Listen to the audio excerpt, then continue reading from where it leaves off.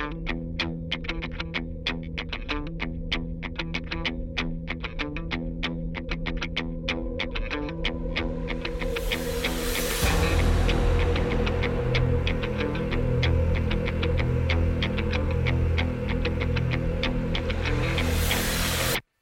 up, everyone? Welcome to the North Lead Jits podcast.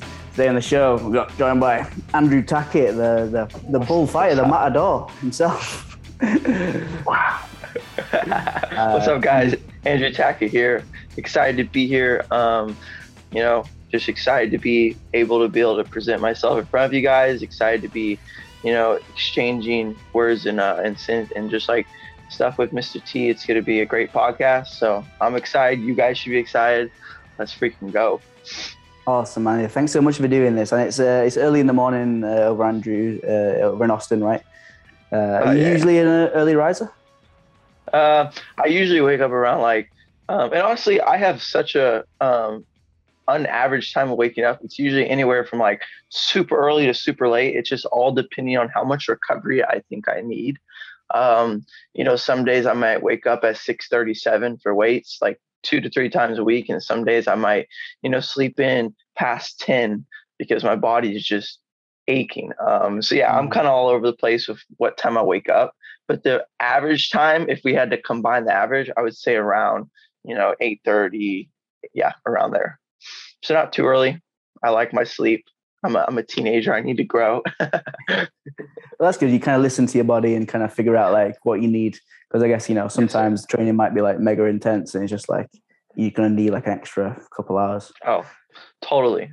I feel like if I get to training sometimes with not enough sleep, I have the possibility of hurting myself. I have the possibility of just, hurting my mental state. So I like to have a lot of sleep constantly. I can sleep anywhere. I can sleep underneath a bed. I can sleep on top of a bed. I can sleep on top of a house. I can fall asleep literally anywhere.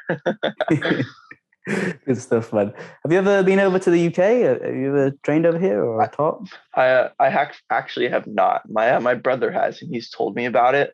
That's something that I want to do in the near future. Be able to travel to Europe and the UK. I think it would be an amazing experience because the living experience is just so much different out there versus here. So it's definitely something I want to do.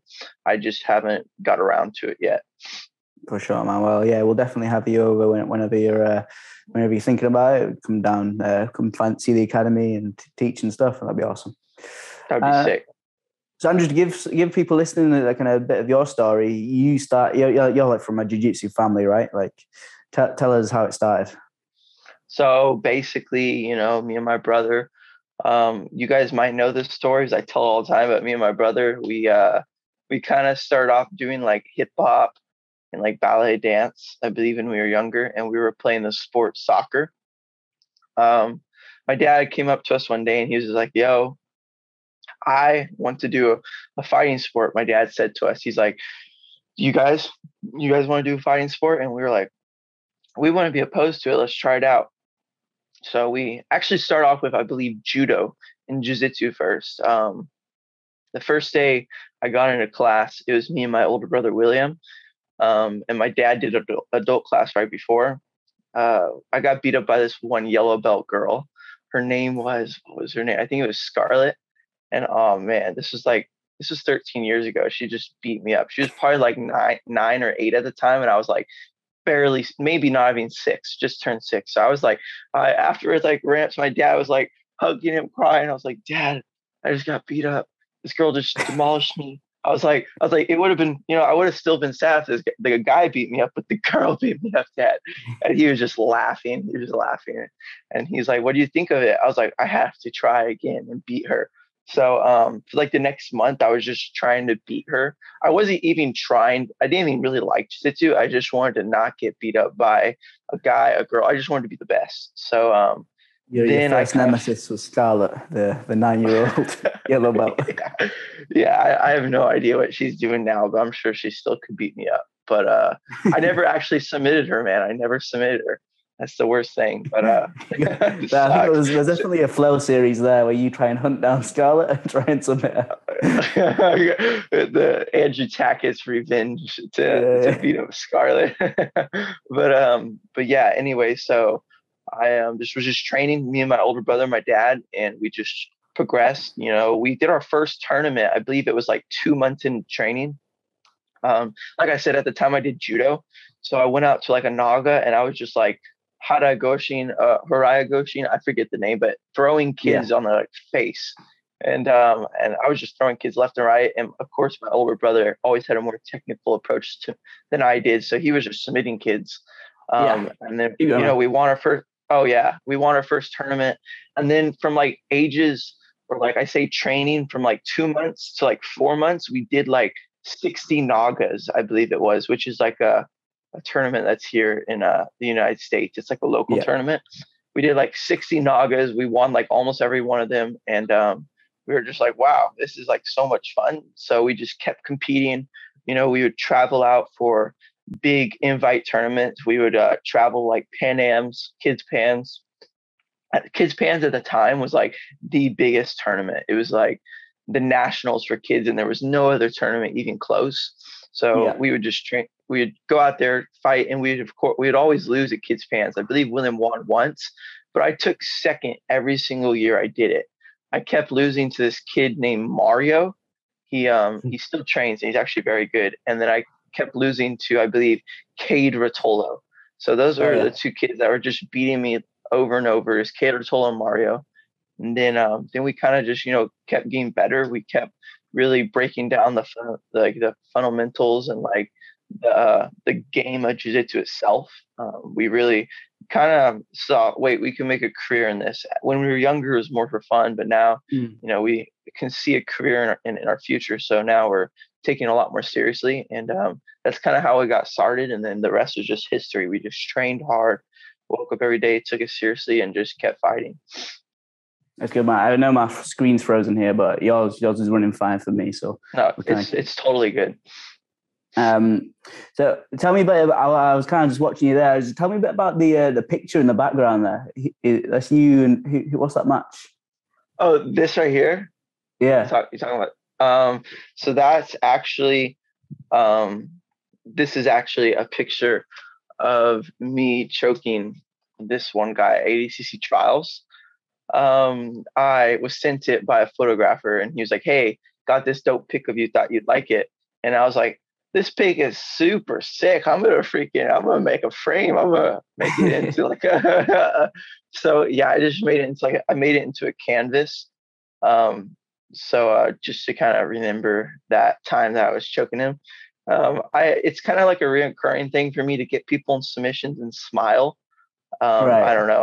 I kind of have a lot of joy go through my body. I'm like, oh shoot, I got this guy. I got him in a rear naked choke, fully locked in. So yeah, I kind of, you know, it was such a good picture. Like it's perfect. He looks like he's dying, and you know, I'm just having a blast. So I had to frame it. Yeah, I mean, I know you've won quite a few matches by rear naked choke, and there is a certain feeling, like, you know, when you're over someone's chin, and then you kind of just like, you feel like, compared to when you're on someone's neck, and you kind of feel like the soft part of the neck on your forearm. It's like, oh, that feels good. Oh, I know exactly what you're saying. You have the choke and it just slips under, it goes bloop, and you're just like, ooh, I got you. Yeah, I know exactly what you're saying. It's definitely like a amazing feeling, like working that hard in a match, like especially when you're just fighting someone, and then you sink in a submission knowing that it could be over, and knowing that's probably going to be over. You're just like, oh, relief, everything that I've worked for, let's go. It's right here. So yeah, it's a great feeling. Yeah. So that's why I was smiling. But also I like to smile. I'm a pretty happy and cheery person. Yeah.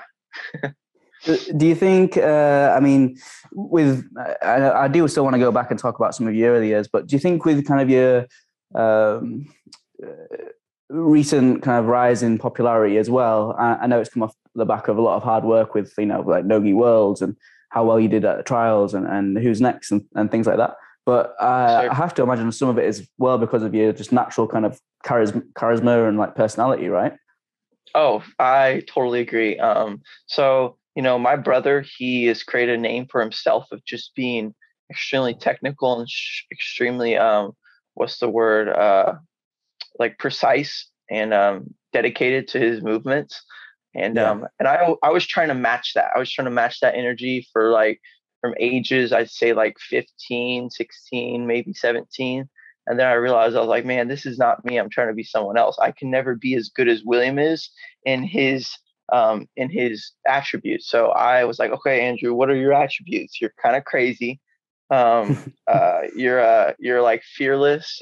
You like to excite people. You like to put on a show. So I was like, okay, we'll just start doing that. So I just started going out to tournaments and just started, putting on a show for people, and having fun out there. I started treating jiu-jitsu less like a job. I treat it like on the mats and more Yeah. like a career on the mats. And so that really had a switch in my mind, and I just started having more fun. Just started trying to be, not trying to hinder who I am. A lot of people, they're like, don't let that show because people might get the wrong view about you. They might think you're crazy. I'm like, well, I am crazy. So I guess they're gonna find out sooner or later. It's better now. So yeah, I just started being crazy and careless, and it started working for me. So I'm just gonna keep doing it, I guess. It was cutting out a lot. I'm sorry. Can you say that one more time? For sure. I was just asking about your siblings. You got Oh, William, and then you got other siblings as well. yes, sir. So William's my older brother. He's 2 years older than me. I got a sister that's 4 years older than me, 2 years older than William, and I got a little brother that's 4 years younger than me. So I'll kind of start with my older sister. My older sister was really cool. She was more like my older brother. She was more chill and like quiet and more smart to herself. She grew up very, very, very smart, very pursuing like a life, I believe it was, of like traveling and becoming like a journalist. She was very smart in English and writing. So that was her passion. She also grew up around like animals, horses. She used to like train horses for a living and train people how to ride horses. So that's kind of how I came into not being fearful of a bull at all, was because I was constantly around animals. But and then she got married. She had 2 kids, and her 2 daughters are amazing. I love them. And as of right now, she is just she's raising her 2 daughters the best that she can, and I love my sister. She's amazing. My older brother William, I mean, you guys know him. He's like a, I'd say, older version, more calm version of me. But yeah, he trains every day. He's dedicated. He's constantly breaking down techniques, finding the ins and outs of them, and just trying to make his life as successful as possible. My brother, he's a really big influence to me. He shows me a lot of stuff, and he helps me out with a lot of stuff. So, love you, William. You're the best. My little brother Caleb, he's kind of like a combination of all of us. He's super calm when he needs to be. He's also pretty crazy when he needs to be. Um, and also, yeah, me growing up with my little brother, we would always fight. Like, me and my older brother really never fought. My sister, kind of, we fought a little bit. It was more me being defiant, because I was a very defiant child. She was like, Andrew, respect me. I'm 4 years older than you. And I'd be like, nah. So that was kind of, but me and my little brother, yeah, we would just always fight. I would like run into his room, spray some fart spray, and he would like slam the door on my arm. Then we'd just start scrapping. So, Does Caleb train as well? yeah, Caleb, he is a green belt now, and he's a little beast, bro. He's I believe he's almost 160 pounds, like 155.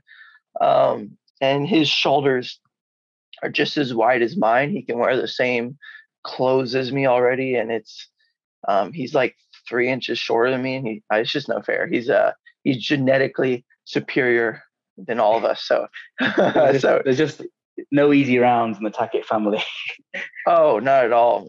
Not at all. My sister used to beat me up, man. Like one time me and my little brother and my sister got an argument, And my little sister, my older sister doesn't take anything. She would just like sock him in the face. I believe she broke his nose one time.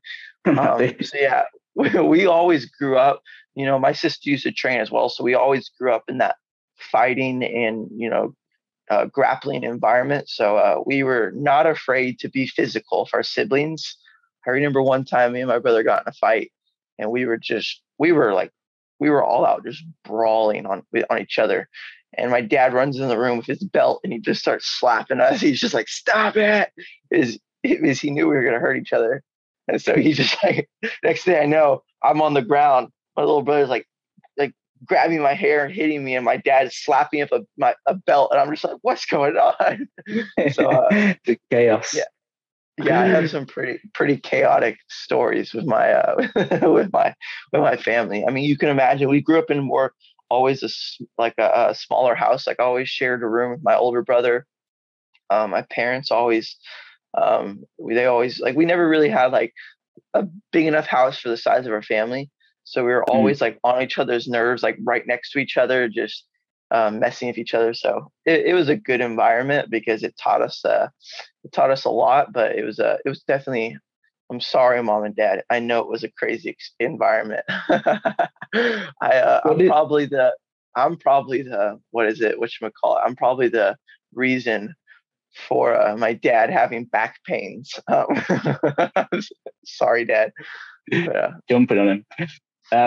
Yeah. What is it your parents did when you were growing up? Well, my mom was actually a hairstylist. That's where it comes from. You get your fine hair from.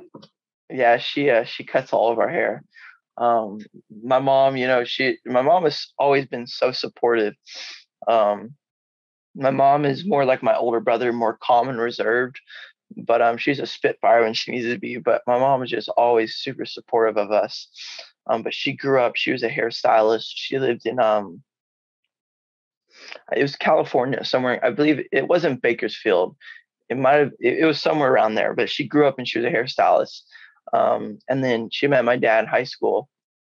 My dad was a mechanic from day one. He's done body work on a car.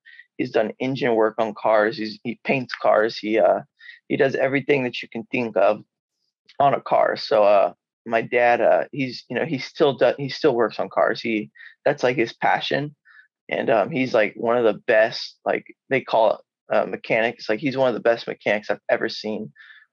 Like I've actually like totaled a car before, and my dad will just be like, "Oh no, I'll fix it." And he just completely fixes it. So my dad's a beast in that aspect. But yeah, my parents met when they're in high school, and they just stayed together. They've always worked out their problems. They've always stayed true to each other, and they've raised us to the best of their ability. So shout out to my mom and dad. You guys are the true heroes for putting up with me. And is it? I think I heard on the Who's Next that they kind of pretty much was it like kind of a homeschool so you can focus more on jiu-jitsu?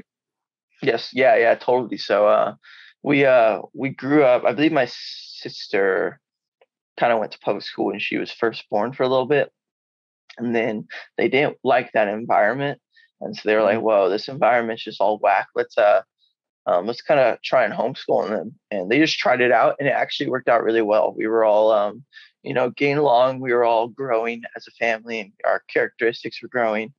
And it also gave us time to train jiu-jitsu. I believe my parents saw it as an opportunity. They're like, "Wow, we could make this sport a career for them. So let's just put everything we have into it, and teach them homeschool, keep them here, and let them train as much as possible." So yeah, that's kind of how we started. We just woke up in the morning, did our school, got it done by like, oh, sorry, how we got it. We got it done by like right afternoon because we'd wake up pretty early, just do homeschool, be done midday, just train the rest of the day. That was the cool part about homeschool. Public school, I know, is more like you get there, you go to class, you stay in class, next class, and you're scheduled by classes. We were scheduled by how quickly we got our work done because we never had learning time was like only at night, I believe. And like morning time was just hands-on work. You're just doing problems, filling out the problems and just learning. So you could knock it out pretty easily. But But around high school level, once we kind of outgrew the books and our parents' abilities to teach us, we went to a private, not a private school, like it's a school called One Day Academy. It's basically like a college-based high school. You go there like once or twice a week. You do your classes. They give you a pamphlet packet to do throughout the week, and you fill out that packet. Like let's say it's like a couple lessons, then a test at the end. Then you turn that in. They grade it, and then you get a new packet. And we were doing that for our high school years, and that still allowed us to train, because we could create our own schedule on when we needed to do our school. Like some nights I would be, up to 6 a.m., 5 a.m. just doing school because I was, training all day and I didn't want to do it during the day. So yeah, it was a crazy, crazy, I'm so thankful for it. I would have hated to be stuck in a classroom all day. And not being able to train.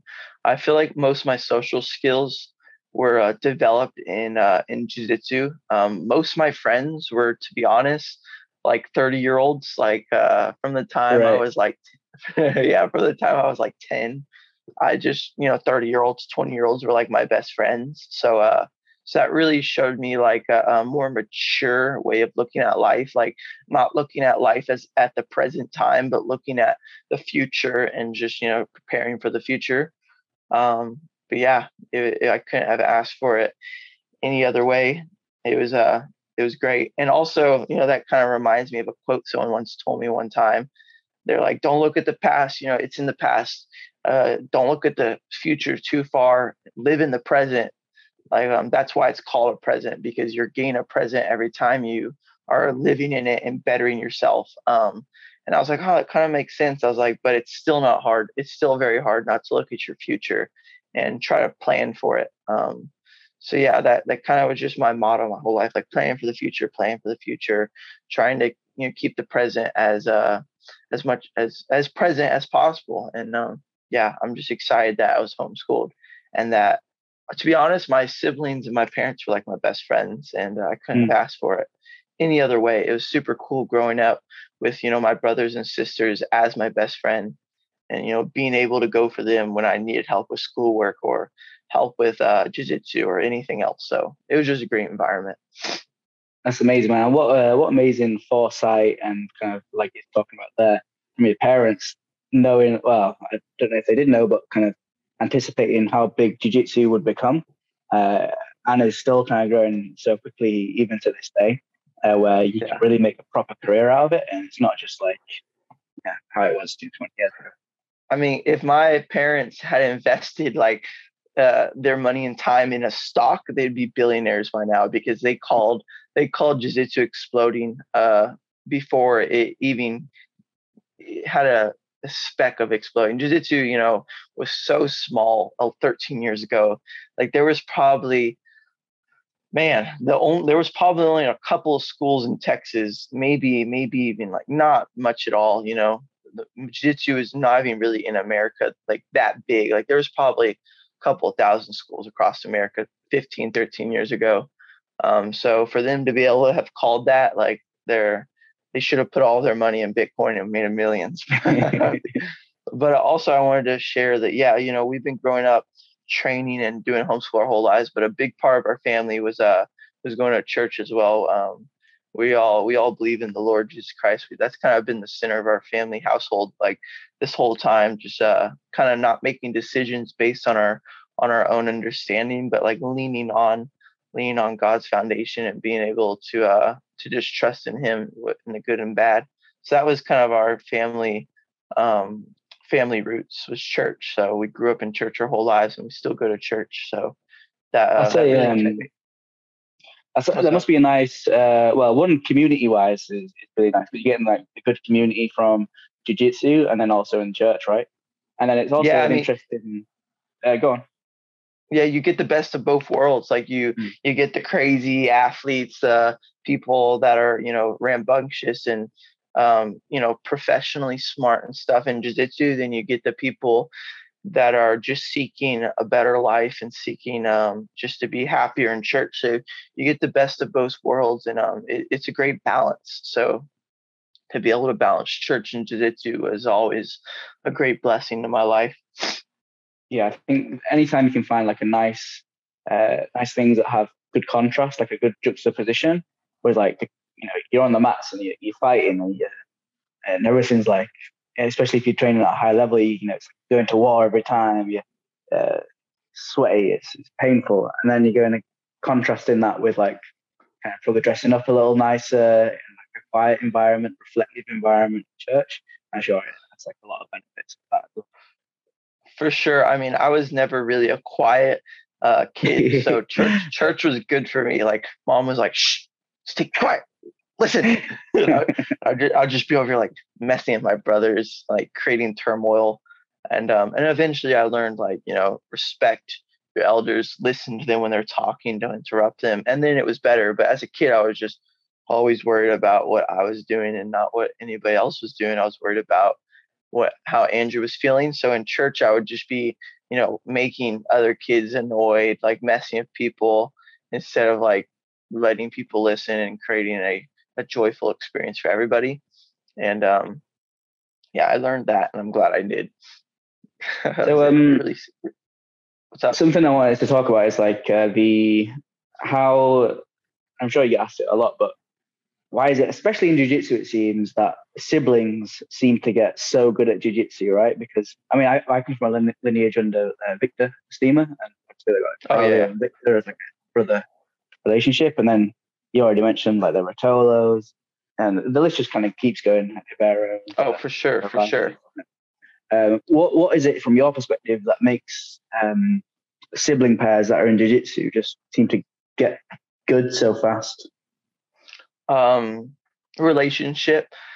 I believe every successful business or every successful like route just needs mutual respect. Like you take a starting business and you have somebody that's the owner, and then you have a manager, and then you have the workers. Everybody needs a mutual respect.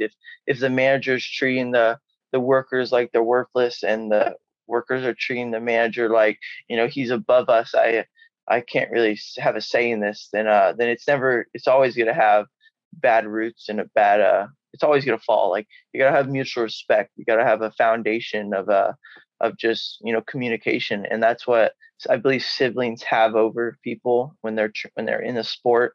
I was always able to connect and have a heart to heart experience with William, Caleb, Sophia. We were always just able to do it together. Two heads are better than one, four hands are better than two. We were always just to meet problems and like techniques and tournaments and training with each other. So it's like they had my back, I had their back. So I feel like that's the main reason that siblings, families, and training partners that are very close end up being successful, because they have each other's backs. And that's why the sport of jiu-jitsu, we encourage a different environment. It's not like wrestling where kids are taught the best person's going to be going into this bracket. It's always, we're a team. We're here to better each other. And so jiu-jitsu was originally created as a family environment. So I think that's why we were and siblings are so successful, because they are able to create that family environment in a not gentle sport. Even though jiu-jitsu is called a gentle sport, to be honest, it's not really gentle. Like I've hurt myself a lot. So yeah, that's probably the main reason why. Amazing, man. Moving on a little bit, you're doing so well competitively at the moment. Are all of your aspirations in jiu-jitsu competitive ones, or do you want to like own a school one day? Like what do you want to do in jiu-jitsu? Well, in the moment, I kind of want to just keep competing and keep testing myself. I mean, that's kind of what competitions mean to me. Testing myself and my abilities and what I'm capable of. But in the near future and in the future, I do want to make jiu-jitsu a career. I want to pursue teaching people. I have a big passion for teaching people. I love sharing my knowledge, and I love sharing my abilities with other people. I especially have a passion to teach kids. So it's kind of what I'm good at. So I also love teaching, adults as well. but I do want What to makes go a into. what? Sorry, I'll let you finish the question, but I want to come back to it. But yeah, so I definitely want to go into a business. Hopefully, with my brothers, that would be extremely cool. I always could go make my own business, but um, me and my brothers are so close. It just makes sense for us to kind of, create a business at ourselves. But yeah, I definitely do want to open up a gym in the future. Create a teaching environment, a family environment. In that, I want to exploit. I want to exploit jujitsu on what other people haven't. I feel like too many gyms, they treat their competitors high up, and they treat their people that suck like they suck. I believe everybody should be equal in this life. We're all called. We all mess up. We all overlook things. So we're all equal when it comes down to it. So I just want to, one day create a jiu-jitsu school and a business where um, we're all just equal in it, and we all can just come there and learn. So yeah, that's kind of my plan for the future. Just create more social platforms, create more online platforms, create a business in itself right there to be able to help my, grounded businesses, however you say that. But yeah. That's right. And I just wanted to go back to that about teaching. For you, like, what makes a good kids coach and what makes a good adults coach? So it's very different, very, very different, but it's also very similar. So somebody will not learn from you if they don't see that you respect them. Um, I too many times see people try and teach people without putting themselves into it. If I'm just trying to show someone a position without actually trying to make them learn, they won't learn the best they can. Like, you got to put yourself into the technique, act like you're in that person's position where they don't know what they know, and what you know. So you got to put yourself in their shoes, respect what they know and what they don't know, and just teach them. The best, I'd say, advice I have for teaching kids is you gotta become a kid to teach a kid. You gotta downgrade your words. They don't know what abs and core. They don't know what both scapular means. Like, they don't know all these words. You gotta be as basic and honestly, Can't be like Danaher's kids class. Oh, you can't be like, okay, kids, listen up, listen up. For step one, we will take our pinky and we will place it on the wrist bone at exactly 4 inches up. Like, you can't do that. You have to be simple. And also, like I said, you have to understand them. Like, a kid comes up to you with just a very unresolved and like a problem that doesn't even make sense. You got to understand that they still have panic attacks and that stuff doesn't make sense to them. And when you're an adult and you're put on the spot, and that, like, let's say I was presented in front of 1,000 people in an instance, I was just teleported there, and I was having to speak in front of them. And the person was just like, "Here's the mic," and I'm like, "Wait, what am I speaking about?" I would enter a panic state and I would freak out. Same with kids, because they don't know what's going on most of the time. So they enter panic states, they start to freak out.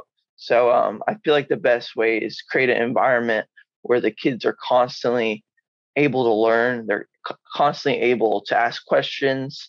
They're able to feel free to, to embarrass themselves without feeling bad about it. You got to create a mutual respect environment between all the kids where there's no judging, there's no hate. And also, you got to respect people's flaws. Like, some kids are able to talk in front of class. Some kids are able to go the extra mile, but some kids are fine with just, doing what they can and doing what they feel comfortable with. And you got to respect that. You can't push them past their boundaries and beyond their limits, because then that just starts to break down that, trust that you have. So that's what I've kind of found to be the most successful thing with teaching kids, is just become a kid in order to teach a kid. I'm kind of like a big kid. Kids understand me and I understand them. So that's why I feel I am such a good teacher to them. Yeah. So yeah. And I feel like teaching adults, you have to be very logical. I like as myself, if someone presents me with a position or a problem, the first thing I'm looking for is a solution for that problem. I'm not looking to put more problems on top. So when you're teaching a beginner or an advanced adult technique or even a route, you have to present them with a move, and then you have to present them on why you can't defend this move, and if you can defend the move, why you can capitalize on on that defense. So you have to make it as not technical but as logically sound as possible, because adults are constantly looking to say why this doesn't work, why I don't think this works, why my opinion matters. Because if I was to be put in a brand new white belt position and I came into a gym, didn't know a lot about jiu-jitsu, I would be questioning if it was actually a good sport, if it made sense. So you got to present, I believe, solutions for brand new people. You got to make them believe that what they're doing is actually a good sport. I had this, new guy come in the other day, and I was working with him on some basic movements. And before the end of the lesson, he was like, "Oh, how can I do this? How can I do this?" He was just like filled with questions rather than concerns. So you just have to, present solutions to every problem with adults as they come, and just create a, fun environment. I feel like so many adults nowadays, they wake up, they go to their work, and they have a not necessarily fun environment. They might, but most of them don't. And then jiu-jitsu is a good stress reliever, a good getaway from everything that's happening on the outside world. So you have to make jiu-jitsu very stress-free, and fun. So I feel like if you can do that, you can really master teaching the mind of a stressed out person. So yeah, that's kind of what I felt the best way to work with adults is just resolving problems with solutions before they're a problem, answering their questions immediately, treating everybody like they matter. Not favoring anybody, but favoring the whole class. And also creating that fun, stress-free environment where people don't feel pressured and more stressed out. Like I would hate for an adult to come into a class and to feel more stressed out having to win or having to beat this one person when they're already being stressed out all day long. So I feel like for me, just personally, that's the best way I can go about teaching adults and kids. If I don't know, there could be better ways, but that's just what I think. That's awesome, man. I think I was asking, similar to what you were saying there about explaining the why for everything you're doing.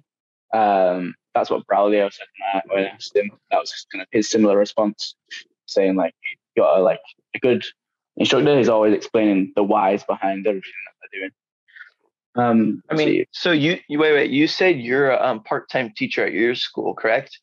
Yeah, full-time. But yeah. Oh, nice. That's amazing. What do you think is the best way of going about teaching adults and kids? For me, the kids, I've only been teaching full-time for a year, so I'm still learning a lot. But I try and analyze a lot of the stuff that I do, and I try kind of test and adjust. But for me, for kids, similar to what you said, you got to kind of be a bit of a big kid. You got to be a bit silly with it. You got to make them laugh. And then it's like breaking things down to its like most simple components. Kind of explain this technique in 3 steps. And then like if they get it then I can maybe add more on. But is there ways to explain this more simply, simple. For sure. Kind of like the Occam's razor kind of effect. And that's worked quite well so far, because obviously all the kids we've got were like, we grew really quick. We grew to like 400 students within under a year. So wow. So the kids, there's like lots of kids, and none of them knew what they were doing. So you kind of had to, you'd say close guard, and then you'd like, all right, I've got to explain what close guard is first. Like they don't really understand if I just say close guard. Like, if we're working from close guard, still I have to explain like what a good close guard is. Don't lock your legs around the knees, kind of thing. And sit back to the heels. For sure. Like you're in side, working from side control. and you do an escape.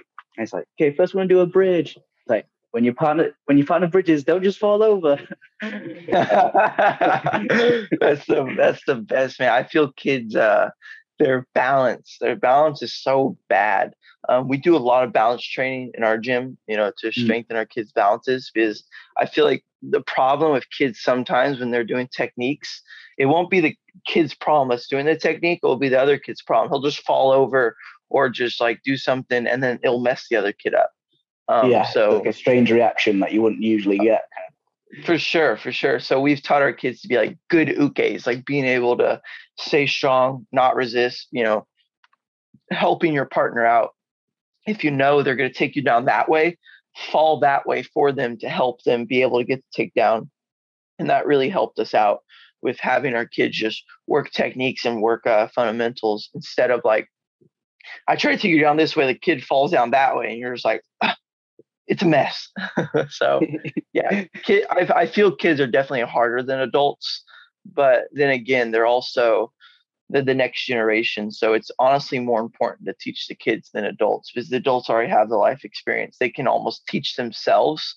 You just have to present them with the techniques, and then they can, add what they need. The kids are totally relying on you to have a good jiu-jitsu game. So you have to really pour yourself into their career and into their game in order to make them the best they can be. Some advice I'd love to get from you on the teaching thing would be for kids competition team, like the kids that are like got aspirations in jiu-jitsu and they want to go out and they want to compete, whether that's just to kind of supplement their jiu-jitsu and they just want to go out and experience more, or if they're really serious about jiu-jitsu and they want to take it to the highest levels kind of thing. What advice would you give to those kids, and what advice would you give to coaches? First off, to the coaches, I feel like if a kid is trying to be successful in jiu-jitsu and make it, I say, his career, I feel the best way to go about training a kid that's actually serious about doing jiu-jitsu is not putting the pressure on him of being the best right away. You have to let him do that to himself.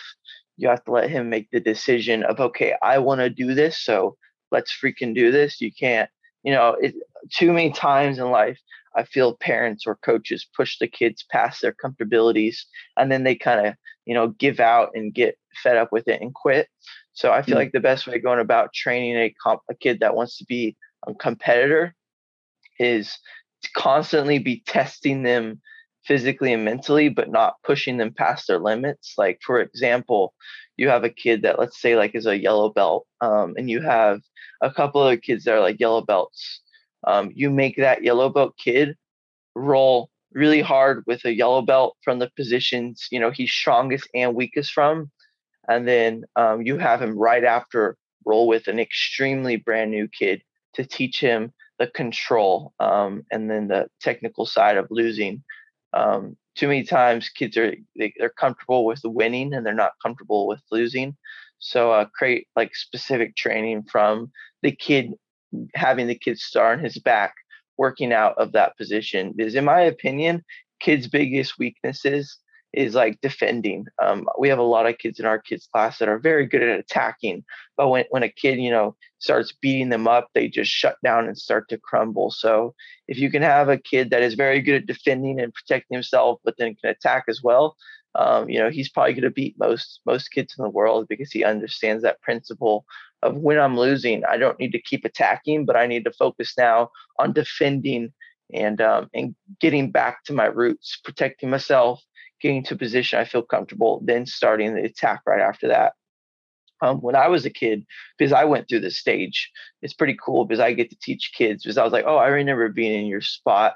I remember being like 7, 8, 6, maybe 10 years old. So yeah, I feel like the best thing for like making a kid good when they're, I say kids don't get serious about jiu-jitsu until they're about like 12 years old or older, maybe even 10. So I feel like you just have to challenge them with losing a lot. That was my problem. I didn't start getting good until my coaches challenged me with losing. They started doing specific training.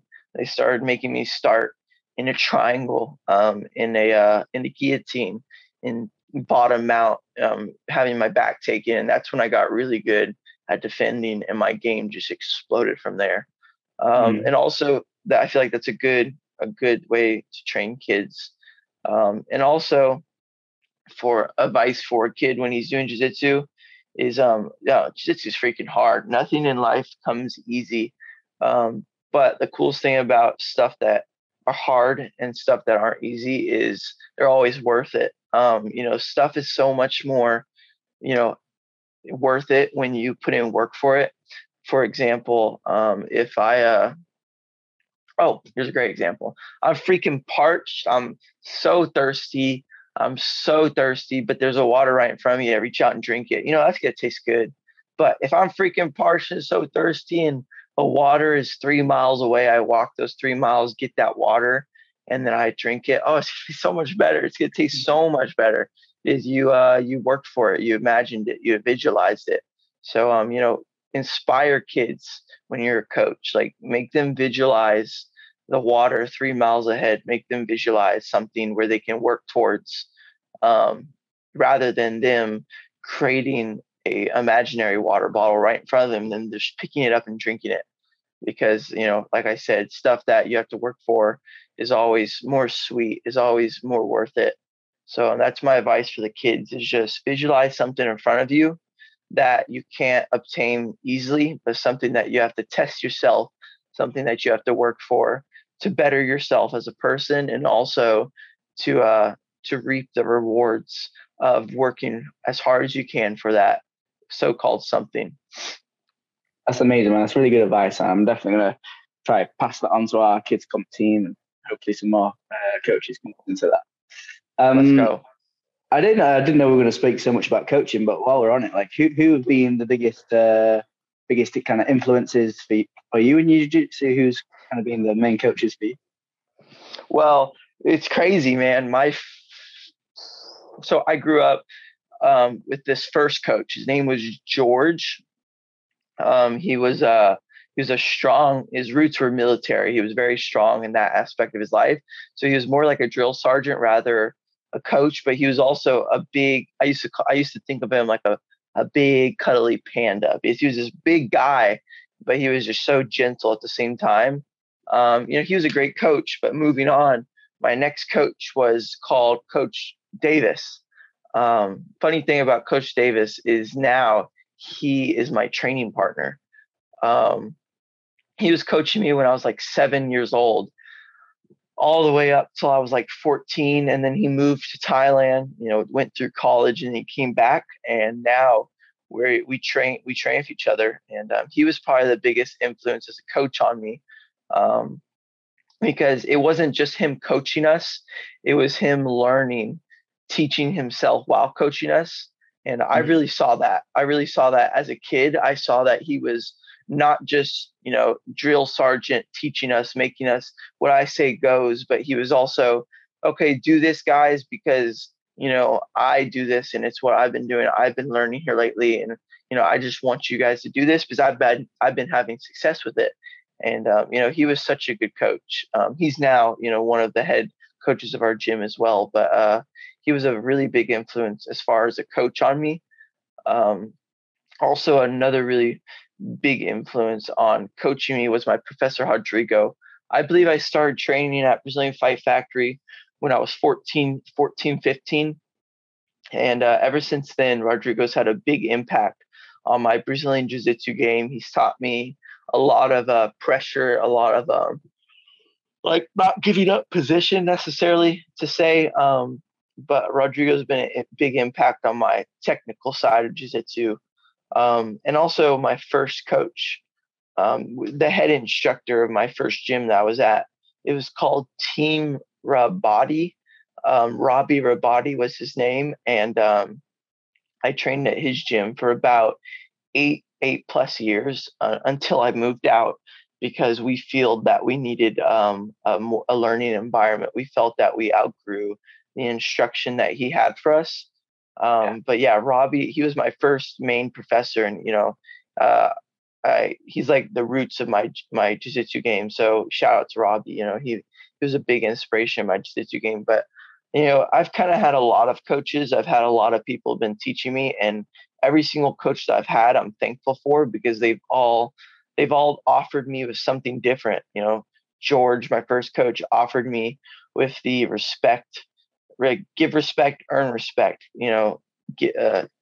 Give someone respect, get respect. You can't just expect respect and not be giving it to other people. He offered that to me.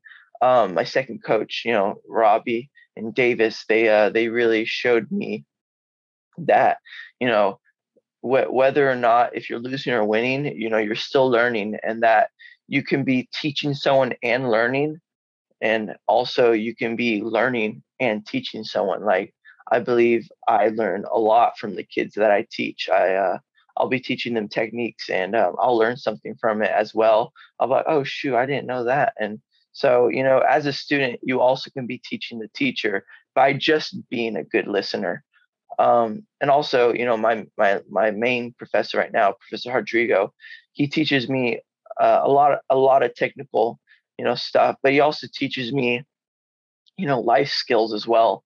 I believe as a coach, we're not just supposed to be called to teach Brazilian Jiu-Jitsu, but we're supposed to be called to teach the why Brazilian Jiu-Jitsu is a thing, the respect side, and why Brazilian Jiu-Jitsu should be tied into your daily-to-day basis. Like he taught me a lot of social and business skills. So thank you, Rodrigo, for teaching me just more knowledge in the social life of Jiu-Jitsu and the business side of Jiu-Jitsu. So yeah, I'm thankful for all my coaches. They all have had an inspiration on me.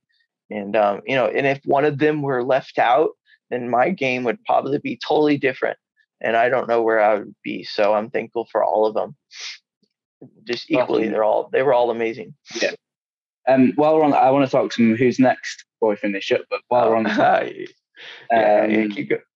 It sounds like you believe in like the kind of the underlying philosophy of martial arts, and that it's like bigger than just a sport, and it kind of should influence who you are as a person as well. I mean, respect has come up a lot in the conversation.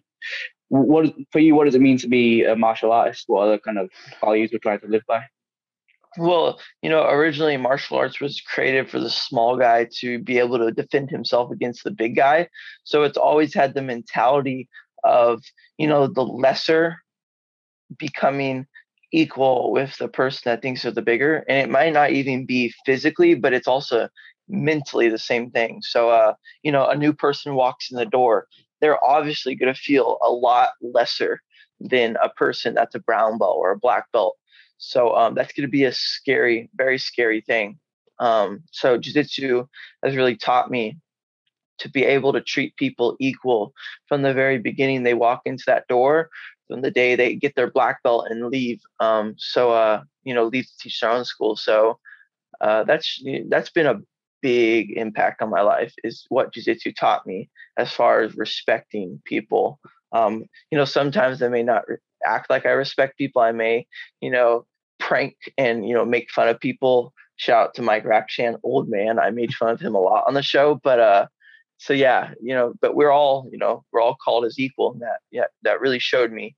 I believe what showed me that was losing. I every time I would win, I would be like, "Ooh, I'm the best, baby," and then I would lose, and I would be like, "Dang it, I suck." So I feel like just balancing out, those things really showed me that anything could happen. We could lose, we could win, but that doesn't decide our destiny, and that doesn't decide who we are. What decides who we are is what we put into Jiu-Jitsu and what we get out from it.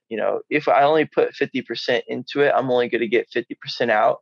But if I'm putting 100% into it, there's most likely that I'm going to get 100% out of it. So you have to put 100% into people in order to get 100% out of it.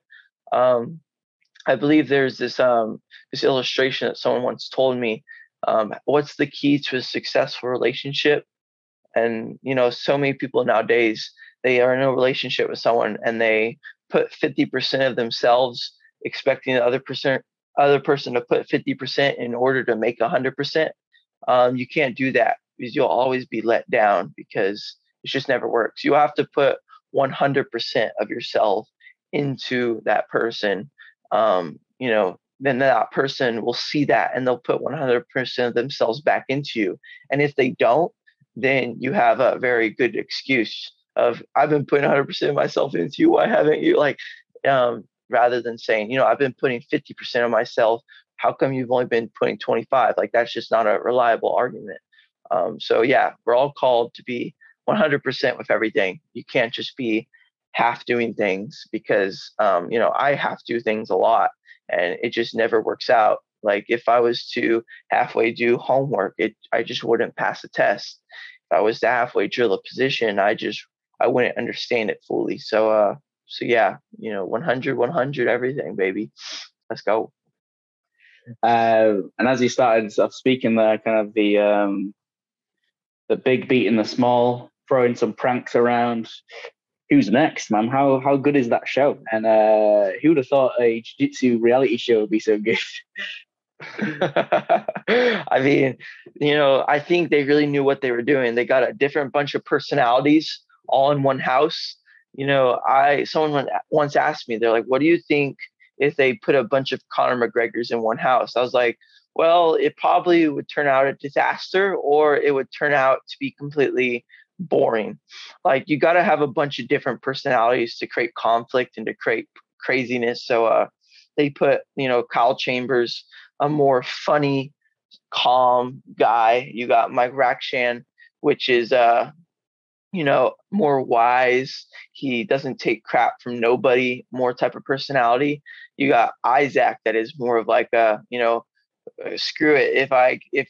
If it goes wrong, then it goes wrong, but I'm gonna, do my best to make it the best I can. And then you got me, I'm just kind of crazy and fearless. You got Big Dan, which is, was intimidating everybody, but to be honest, I think he's a softie when it comes down to it. And he's also, I think he's a cool guy. He's a really nice guy, to be honest. You got Adam Bradley, which is honestly the most humble guy ever. Adam Bradley's so cool, man. He may put a crazy view online with like Gordon and stuff, but I've got to know him personally, and he's just so humble and nice. So you got all these different personalities. So obviously some personalities are going to have conflict, and that's why the show was so entertaining and crazy. So I believe they knew what they were doing in that aspect. And that whole show is just like, I got sick for like a month after the show. My body was so tired and I was just so mentally drained. Yeah, that show, it was crazy. I don't think I would want to redo it again. I might, but I don't think I would, just because it was just such an exhausting experience. But then again, it was an experience I will remember for the rest of my life because it was so crazy. Yeah, I think you've definitely earned the hearts and minds of a lot of people that kind of watch the show, because it's like you rock up to these challenges and it's like, yeah, I've done that. Like, how's he done all these things? Like, I know a little bit of arm wrestling, know a bit of shooting, know a bit of bullfighting, know some paddleboarding. For sure. I mean, to be honest, I don't really know how to arm wrestle. I don't really know how to bullfight. I kind of know how to shoot guns, and I kind of know how to paddleboard, but I was just trying to put on as a confident face as possible, because the whole show is based around intimidating. Like, you had 8 guys in one house. In a matter of 4 days, 5 days, you're gonna have to fight this person. So you win, and then you might have to fight this guy. So it's just I was trying constantly just to intimidate the people around me, but like not to go overboard with it. Yeah. So yeah, I was trying to act confident in all the challenges. Like, I know what I'm doing. Like, I know how to do this. Like, but yeah, to be deep down, I was totally like scared, senseless. Like, I was scared the whole time, but I couldn't let you guys know that. But yeah, it was crazy though. How did it come about that? When you had the opportunity to choose to fight Big Dan, why choose Big Dan in that moment? Oh man, it was probably one of the easiest decisions of my life. Like, here's a good example. like let's give an old Viking movie as an example. Let's say you have the old wee lad that goes off to war, and he stays and hides in the background. Everybody dies except him. He comes home. People aren't gonna, see honor in his name because he ran and hide, but yet he survived. People are gonna see honor in the people that went out there, put everything on the line for their country and for their family, but died. So that was kind of my aspect. I was like, well, if I'm going to die, I'm going to die swinging. So I went out, chose the biggest guy, and, took him by the horns. So that was my aspect. I was like, if I'm going to lose, it's going to be to Big Dan, and it's going to be to nobody else. I don't want to lose to the smallest guy on the show. I want to lose to the biggest guy. So yeah, that was kind of my mentality going into it. And also, I thought it would just be really funny and a really exciting match if I was fighting him. So, and plus it was. So it turned out A-okay. I'm so glad I did. I'm so glad I didn't break my foot, and I'm so glad I didn't die in the process or really upset some people. So I'm glad I'm glad it turned out the way it did. Thank God. It seems like there's a big push for that in jiu-jitsu and in flow at the moment, right? Where you can win as much as you win, but if it's kind of just boring, then it's like no one really cares. Whereas if you look at, go on. Yeah, sorry, but like let's say, sorry for interrupting you, but let's say like this is a very good example. Jiu-jitsu is meant to be the smaller guy, like I said, being the bigger guy. You can't beat a bigger guy with strength. You have to beat him with technique. Technical things are boring to some people. Let's give an illustration. Like, let's say we're talking about, outer space and stars. To some people, that might be wonders and desires. Some people might look at the stars and they might realize all the beauty and all the little details behind them, and they might just focus on the details, and that stuff might excite them. And then you have some people that that bores them. They don't want to further understand them. So jiu-jitsu is a big base, like on technical, part of it. So if you take somebody that doesn't understand something like stars and you just start explaining the fine details of them, rather than telling them they're big balls of fire, like, that's going to interest someone right away if you tell them they're big balls of fires, rather than telling them the small details on how they connect and how they move and stuff. So, so I feel like as jiu-jitsu artists and as jiu-jitsu competitors, Flow is really supporting the idea of making jiu-jitsu exciting for the person that has no idea what it is. You can't present the technical side of 50-50 and outside ashi and all these leg locks positions when someone doesn't understand them, because that will bore them. You have to show them the suplexes and the, backflips and cartwheels and the flying triangles and, the crazy part of jiu-jitsu to the new time watcher. So he's like, oh, wow, this is kind of cool. Balls of fire in the air. I like it. And then you explain the technical side of it, and then they fall in love with it. So I feel like that's what Flow is really trying to push is, getting people intrigued with the exciting part of jiu-jitsu, and then, making them stay and be invested in the details. Because, for me, like the more I learn, the more details I learn, the more it intrigues me, because I know so much about the sport. But if I didn't know the sport, I would just want to learn the exciting parts to intrigue myself, then the details parts to keep me involved. So that's kind of what they're pushing, because too many fighters nowadays, I believe, they just want to win.